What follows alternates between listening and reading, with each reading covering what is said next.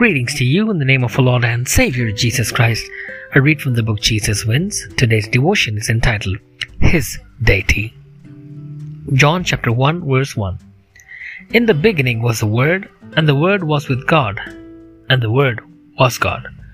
Perhaps you remember the 3D puzzles and pictures that became very popular several years ago. I couldn't see what others claimed to see until my birthday came along and I received one of those pictures as a gift. Someone took the time to teach me how to focus my eyes, and I'll never forget what happened next. Following the instructions, my eyes started to perceive a whole other reality within the picture, and I could now see the things others had insisted they were seeing. It was truly breathtaking. John introduces Jesus as much more than a prophet from God or just a miracle worker. He wants us to see Jesus beyond his humanity and offers a breathtaking picture of his deity. John's gospel starts long before the birth of Jesus, at the beginning with a deliberate reminder of the first words of the Bible in Genesis 1:1. In the beginning was the Word, and the Word was with God, and the Word was God. He was in the beginning with God. John chapter 1 verse 1 and 2. From the start, we step into an eternal picture of a pre-existing God.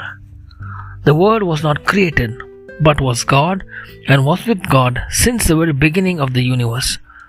John introduces Jesus as God, who was with God since the beginning, but who is distinct from God the Father. This is a bold statement with which to begin his gospel, because Judaism was and is a monotheistic religion. Christianity is also a monotheistic religion that believes in one God, manifested in three persons, Father, Son, and the Holy Spirit, which we call the Trinity. But this was a foreign concept for Judaism. John's prologue starts and ends in the same way. Jesus is God. When we pray in the name of Jesus, we are not just talking of another powerful prophet or anointed man sent from God.